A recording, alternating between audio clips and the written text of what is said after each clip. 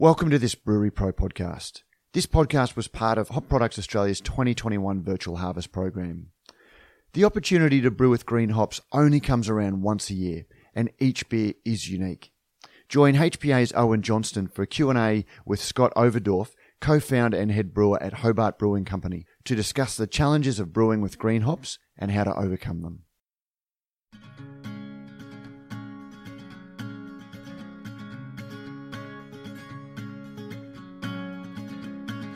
Welcome to Bushy Park Estates, Tasmania, Australia. I'm Owen Johnston, Head of Sales and Marketing. Fresh hop, wet hop, harvest ales. We use these terms interchangeably to describe any beer style brewed with unkilned, freshly picked hops. Every harvest, we make green hops available. It's a great way for us to connect with innovative brewers who want to know exactly where their hops come from, and to remind drinkers of the link between Australian brewing and Australian agriculture. G'day guys. G'day Owen. We're teaming up with Scott Overdorf and Alex Grant from Hobart Brewing Co. to walk you through our green hop program and the nuances of brewing with green hops. Scott, it's not your first time on the farm and you're a great supporter of Australian varieties. Yes, our core range of Hobart Brewing Company beers all feature Australian hops grown here at Bushy Park Estates. But harvest is a rare opportunity for us to show a different side of hops through green hop beers. Pretty obvious that as farmers we live for this time of year. Does it resonate with you? Yeah, as brewers we get just as excited as you guys do. It's really great to come out, meet the team and collect our green hops in person. Since you never really know when the hops are going to ripen and be ready for collection, our brewing schedule becomes a little loose around this time of year. So picking up the green hops is the easy part. Hopefully you've got an empty tank. Yeah, the provenance and unpredictability of the green hop program is what allows us to tell a story about the beer and give our drinkers a new sensory experience every year. Guys, thanks very much for coming out to collect the green hops today. It's always a pleasure to host you on the farm at this time of year, and I look forward to joining you down at the brewery for the next stage of the process to see if we can create that new sensory experience for the drinker. We're in your world now, guys, so what's the plan? So we've picked up our hops from the farm and taken them straight back to the brewery, and there are a couple of really uniquely challenging factors to brewing with green hops, but that's half the fun. Yeah, they're less concentrated than pellets, so you need more of them to achieve the same level of flavor and aroma. Green hops also provide a distinctly fresh, vibrant, and herbaceous flavor profile without the bitterness you get when using pellets. And because they're 80% water, they tend to expire quickly, which is why we need to use them within 24 to 48 hours of harvest. Can you tell me what hops you're using and into what sort of beer style are you trying? So today we're using fresh Cascade straight from the farm. We're hoping for some really nice, bright citrus characters and chucking them in an American-style pale ale. And we're going to add the green hops to during the whirlpool stage of our brew. Fantastic. And does that take any modification to your normal process? It's a big deviation because what we do is we remove all the grain from our mash tun, we give it a full CIP and basically turn it into a big hop back. And at the end of the boil, we chuck all the fresh hops into it and transfer the wort from our kettle on top of the hops in our mash tun. When people think of our hops, we want them to think of uniquely Aussie flavours. Green, fresh hop beers are just another way we present choice and diversity. If you see a green hop beer on the menu, try it. They only come around once a year in very limited volumes. G'day, thanks for tuning in and taking a deep dive into our green hop program. Joining me today, Scott Overdorf, co-founder and head brewer at the Hobart Brewing Company. HBC's been brewing since 2014 and in its current location in the historic Red Shed down on Hobart's working waterfront since 2016. That's right. Thanks very much for taking the time to come and have a chat about green hops, mate. Oh, it's a pleasure. Thanks for having me. Today, we're going to have a wide-ranging chat on the practicalities of brewing with green hops, some of the flavours we see, some of the factors we consider when we're, whether it's conceiving a flavour or executing a brew. Tell me a bit about your brewing background and how do we come to be sitting here today in Hobart, Tasmania? Several decades ago, I found myself living in a small German ski town, Garmisch-Partenkirchen, where I had my beer epiphany. You know, the Budweiser drinking American who's all of a sudden surrounded by all these beer styles I'd never heard of. That's you, the Budweiser drinking American. That was it, yeah. And I went back home, started home brewing. Hobby became a passion, became an obsession.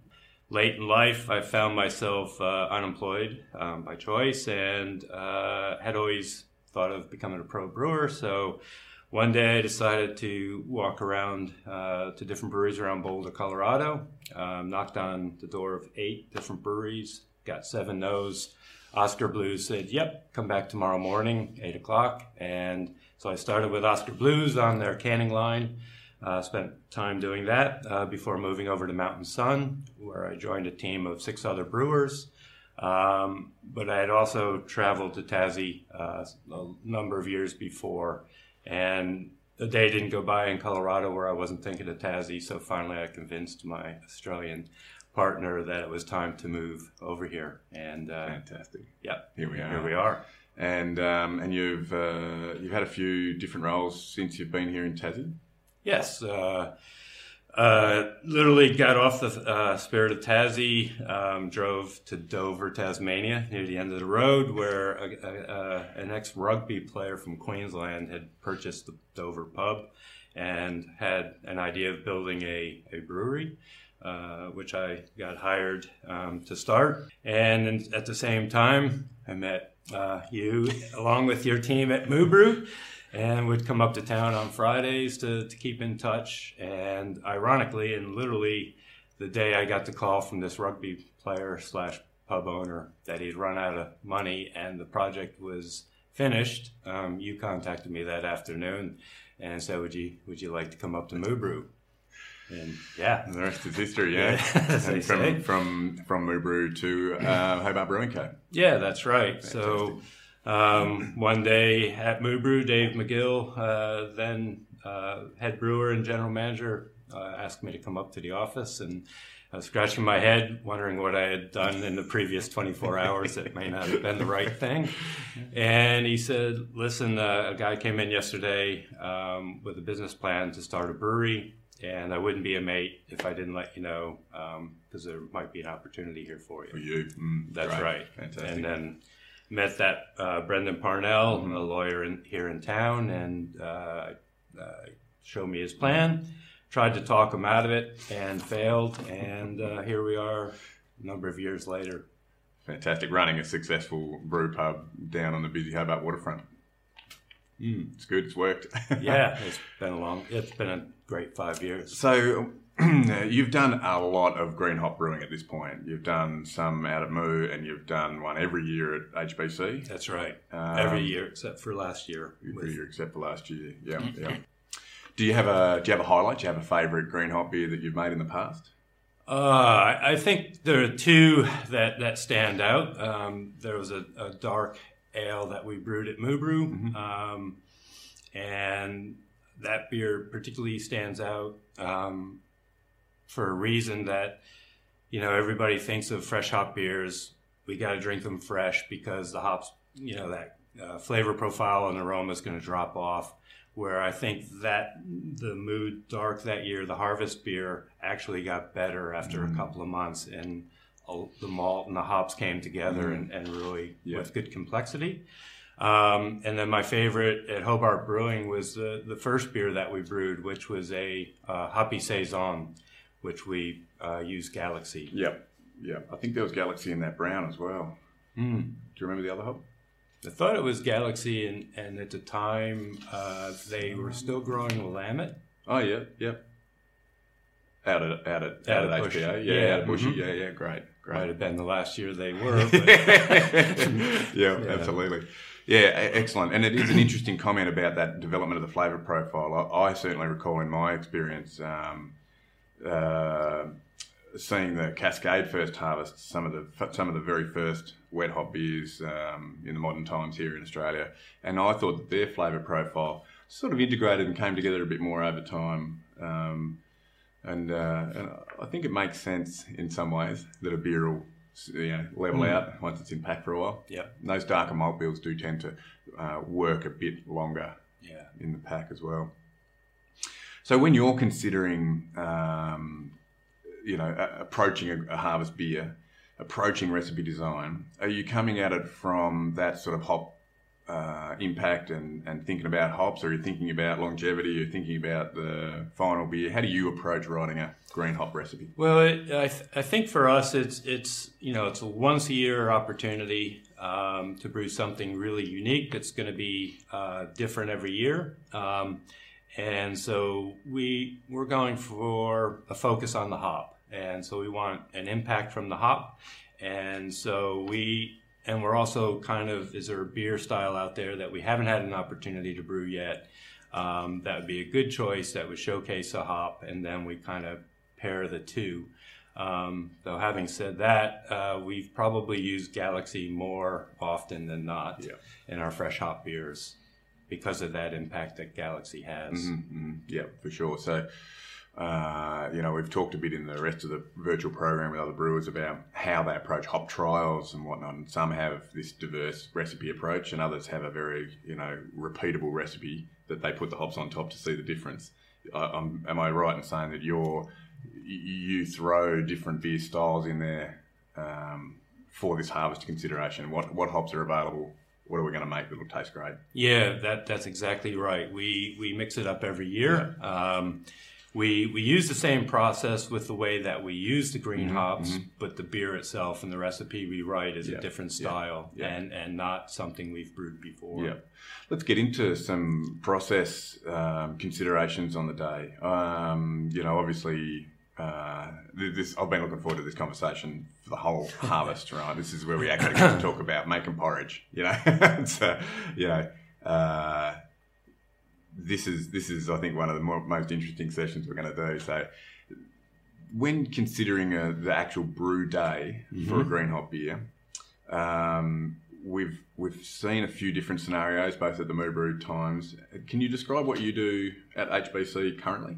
Yeah, so what we do is we're going to, at the end of the boil, we're going to transfer the wort into our mash tun. So we're going to take our mash tun, turn it into a hop back, and that process actually starts a few days before because we don't get under our plates in our mash tun except for once a year, and so we use the hop harvest as that reminder. Hey, let's take the mash tun completely apart, give it a scrub, put it back together, and then on brew day, after the lauter is complete and we're in boil, we'll get the grain out and we'll do a full CIP on that mash tun, including an acid cycle to prep it for using it as a hop back. And then we try to remember how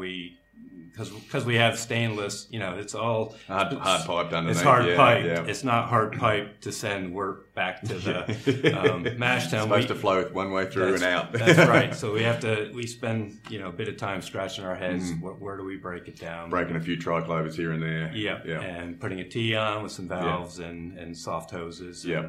Let's say the wort's in the boil, lauter tun, mash tun's ready to go, door's closed, hops go in. There's no wort in there at this point.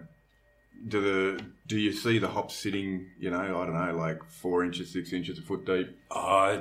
It's at least 6 to 8 inches because what we've developed as a process over the years is we take 10 kilos of fresh hops, no matter what beer we're brewing, no matter what the bitterness level is. We take 10 kilos, put them into the kettle at flame out. We use Brewing bags. We can get 5 kilos of wet hops into a Brewing bag. So we put 2 bags, 10 kilos total, at flame out. And then the rest of the hops that we're using go into the mash tun. And usually it's 6 to 8. Yeah. And in the case of this year's beer, it was 50 kilos of hops in a 20 hectoliter brew.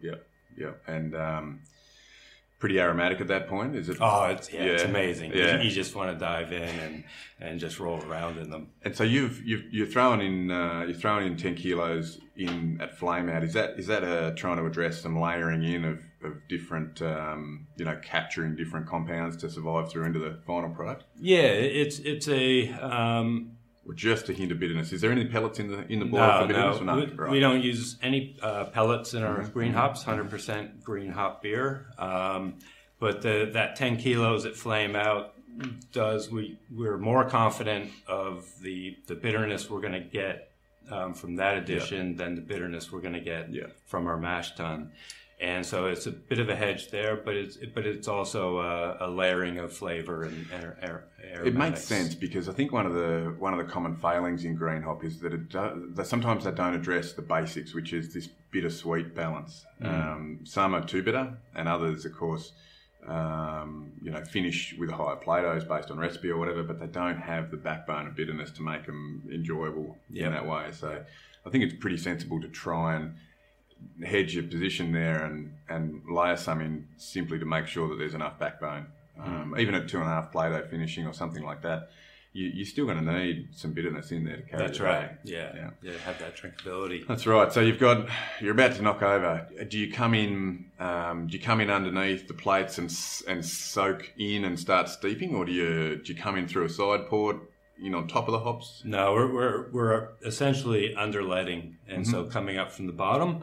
And as soon as we have the wort kind of not necessarily all the way through the hops, we'll turn the rakes on and slowly stir it as well. So agitate it just gently. To make sure the hops are breaking up and we're getting saturation. Not for any other purpose, not trying to really, really mix them. No, just going really slow rate and. And do you through this process? Are you two questions, I guess? Are you aiming for some residence time on the wort? Knock the wort in, sit it and steep for 10, 20 minutes, or no? We're I guess our process is sort of as partly been influenced by Brian Watson, the good George. When our kid is a DME, and at the time he was involved with setting up DMEs, and he wasn't present when we commissioned, but he happened to be in Tassie for the hop harvest, and actually our first harvest beer was probably our 10th brew on the kit. And so he was really keen to come by and see how the setup was working. And so he joined us on the brew day of our first fresh hop. And we talked at length about that because, I was looking for some residence time. He's like, no, you got to be careful. You have too much residence time. You run the risk of a little too much of that green, fresh, long cutting chlorophyll flavor. And so we hem and hawed, and finally we said, okay, from that 10 kilos that's in the kettle, it's going to take us 20 minutes to move it over to the lauter tun. So those hops have 20 minutes residence, and then the hops in the mash tun already have 20 minutes. And so we just start knocking out as soon as that whirlpool's 20 finished. minutes in, and then whatever, another 20 minutes out, or 30 to 40. Yeah, so they're still getting 60 minutes of residence without any kind of stand. Yeah, so there's really no need for standing. That's right. That's right. And do you do any sort of sensory to see what's going on? Do you taste the wort that's like in pumping out stuff? No, what we get's what we get. Exactly. It's always a bit of a moot point, isn't it? Because you can't undo it, and you're still going to have to pump out, aren't you? So. No, it just makes me more nervous. And I'd have less hair than I do. Maybe I'm a nervous guy. I don't know. That's excellent. So really just no steeping time, just the pump in and pump out. A little turn on the rakes just to make sure that there's adequate saturation. Yeah, because we've over the years we've done 2 fresh hop collaborations with Modus Operandi when Dennis DeBear was head brewer there, and he'd be like, do you have any more we can chuck in? And we were tasting the wort from the kettle, and you not the mash tun, like we said, it was it's we already have what we have. But going from the kettle, we just wanted to have an idea of the bitterness level, and it's like, oh, it's plenty bitter, maybe we have too many. And he's like, no, let's chuck in more. And so it was that's where you just have to throw caution to the wind and go for it. And that's part of the fresh hop experience, is you're building your own knowledge base based on experiential learning on a once a year sort of learning curve. Is a long time. Yeah, that's right. Once a year. So, I guess in that sense of that experiential learning and whatnot, do you think you're better positioned now to get consistent results? Yes, because, we get consistent results. Yes, but there's still a lot. There's so many variables that you can't predict. The end result. So that's the biggest variable of all. You sit down, you write the recipe, you're brewing this style, you're using that hop, but you still don't know what you're going to have in the glass. But where we do have confidence is in that level of bitterness, because to me that's what really impacts the level of drinkability. Nobody wants a beer that's overly bitter, and then if it's cloyingly sweet, that's even worse. Over the years, I think at Moo Brew we were starting at 4 grams a liter, or a ratio of 4 to 1 wet to pellets. When we started did our first brew at Hobart Brewing, we went up to 5. Next year we went up to 6. Now we're on 8 to 1. More hops. And so we're pretty comfortable with that 8 to 1 ratio, and that's regardless of the style. It's just that guarantees you impact, right? 8 to 1. That's going to definitely you're going to get some impact. Yeah. Do you think it increases your chance, especially in this Lauder ton as a hopback model? Do you think it increases your chances of vegetal chlorophyllic kind of extraction, those grippy phenolic off flavors? Yeah, I don't know. I mean, the science says that with a higher gravity, more dense wort, and even more massive hops, you're actually losing. Your utilization is decreasing. So I like to think that you have that same effect with that, with problem compounds. It seems like the beneficial compounds are on a diminishing returns basis, but problem compounds just go like this, right? That could be. That's the brewer's challenge, isn't it? But and that's something that you at our scale, you can only pick up sensory at the end of the project. Yeah, for sure. So I guess let's fast forward. We're knocked out of the brew house. We're in tank. Yep. Have you considered wet dry hopping?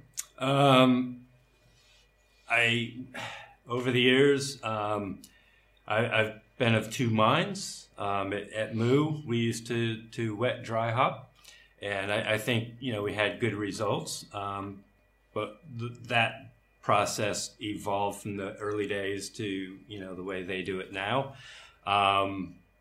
in a way that we couldn't duplicate at ours. And so at the beers that we've brewed to date, we've used enough hops in the hop back in the mash tun at that 8 to 1 ratio that with the 2 years we brewed IPAs, they were definitely had plenty of hop character without a dry wet hop.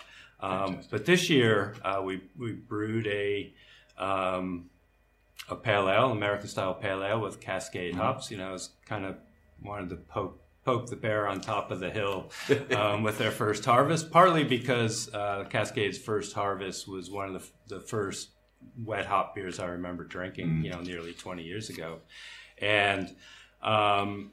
and we just happened to get our hands on some hops post-fermentation that we hadn't been planning on, and it's like, well, we can make use of those hops. Let's chuck them in. And so one of the things that we've always been concerned about was how, because of the water content of the fresh hops, they're very incredibly buoyant. So how do you put them in your fermenter as a wet dry hop and actually get them to submerge, saturate, to actually get liquid through. Exactly, to actually extract, the compounds. And so I was a bit dubious, but we got Brewing bags, filled the bags up, put a butterfly valve in each bag just because we could. And we were going to tie them up.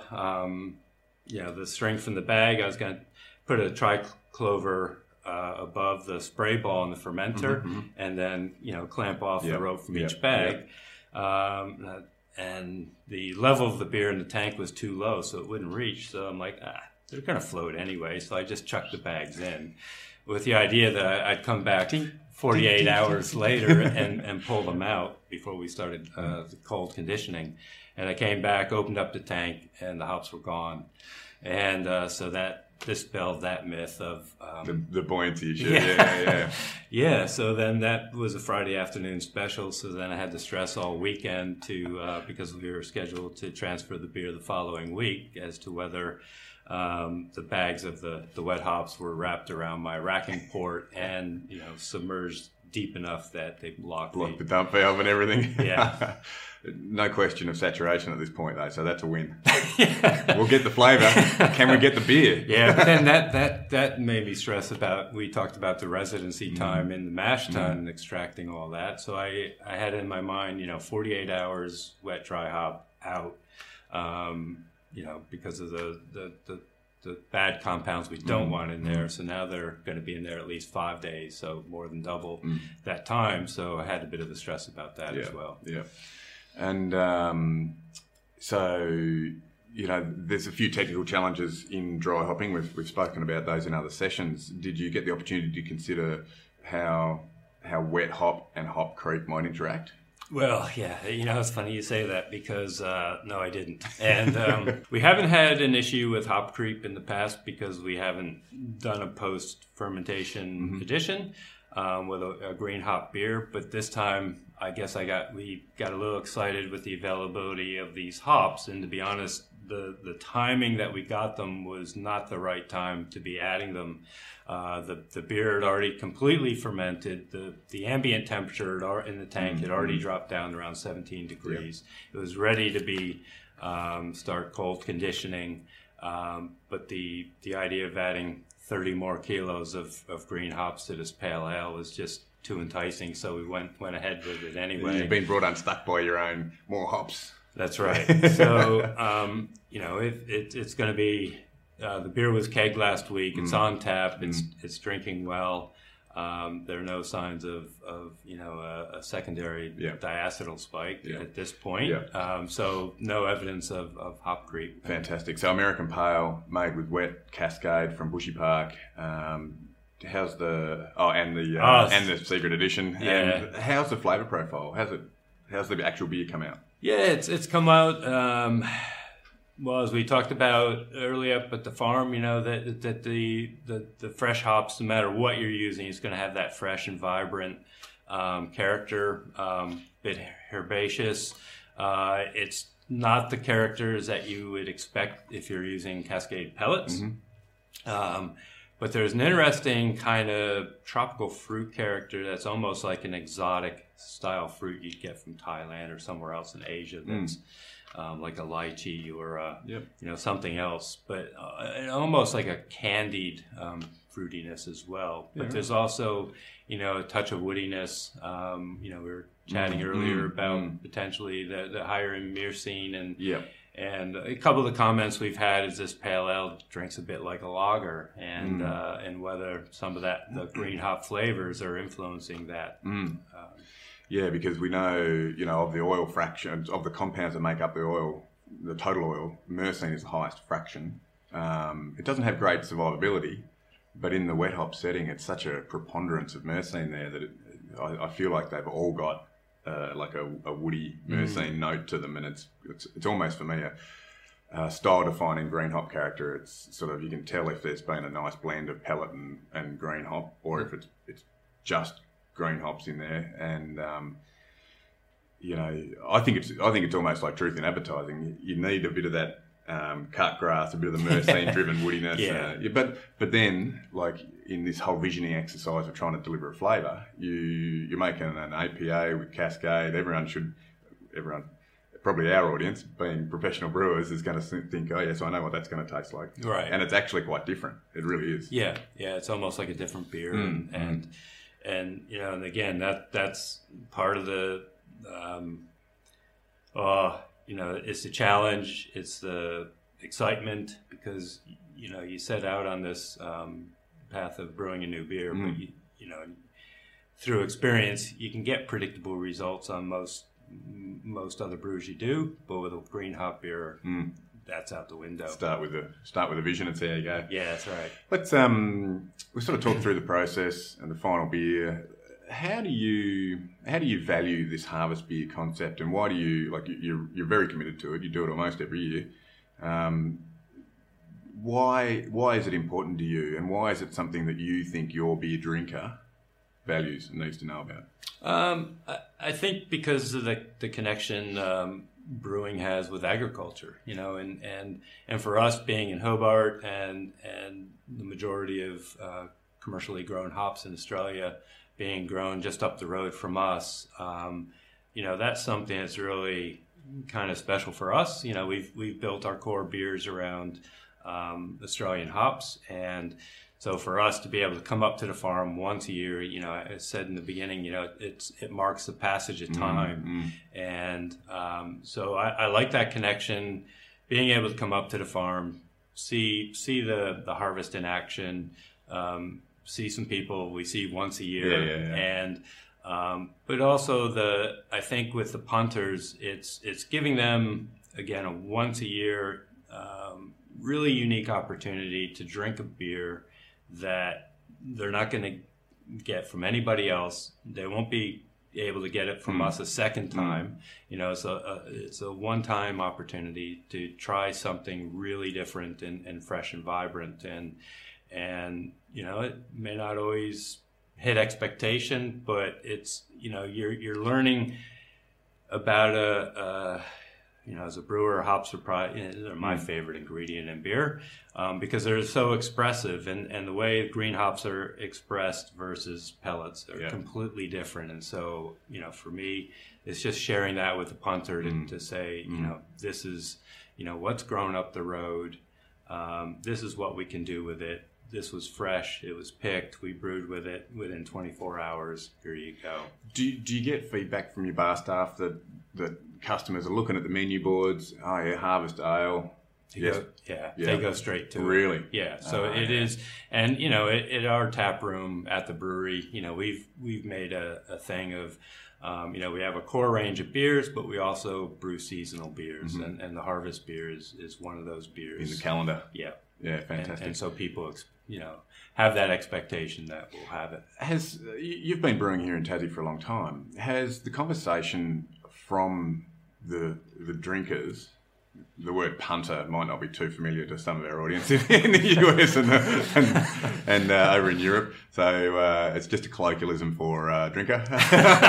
Do you think the conversation with the punters has changed over the bar? Do you feel like they're coming from a higher, like, knowledge base about hops now? So when they see a harvest beer, they ask a better question? Yes and no. I think, you know, for the average punter drinker, they're interested in the variety of the hop. And then, you know, the next question may be, what other beers do you brew that has that same hop? Yeah. And, you know, and what are the difference in the characters between that beer and this one that I'm drinking as a harvest beer?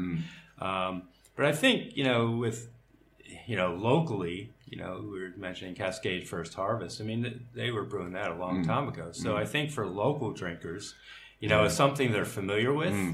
And you're right. Like 2002 maybe for Cascade First Harvest in this setting, and then, you know, the Bushy Park Estates we've been growing hops in Tasmania since 1803. You know, like, and since joining the hop company, it's amazing how much that the history and the general knowledge of hop permeates through the local area. And I know that it's the same in other hop growing regions. around the world. You go another 100 k's out of the hop growing region, nothing, zero. Yeah. But for the communities around our regions, the base level of knowledge. Oh yes, my grandmother used to catch the train up to Bushy Park and pick hops, or that the connection with the hop growing industry is really strong, and I think we benefit from it here in Hobart for sure. Yeah. Great. Well, thanks very much for taking the time to come down and join us, and I hope our audience has got something out of a bit of a deep dive into the processes you have down at Hobart Brewing Co. I'm sorry to say for everyone watching this, and especially playing back the recordings, I'm going to be able to go down there on Friday afternoon and have one of those beers. I'm so sorry you can't join me. But Scotto, thank you. You're welcome. I look forward to having you on the farm again next year. Yeah, I'm looking forward to it too. Thank you. Cheers. You can download a full transcript of this conversation with links to other information in the show notes to this episode. Brewery Pro content is presented by Brews News and is designed for the brewing industry professional. If you have any suggestions for topics that we can cover, email us at cheers@brewsnews.com.au. Thank you for listening.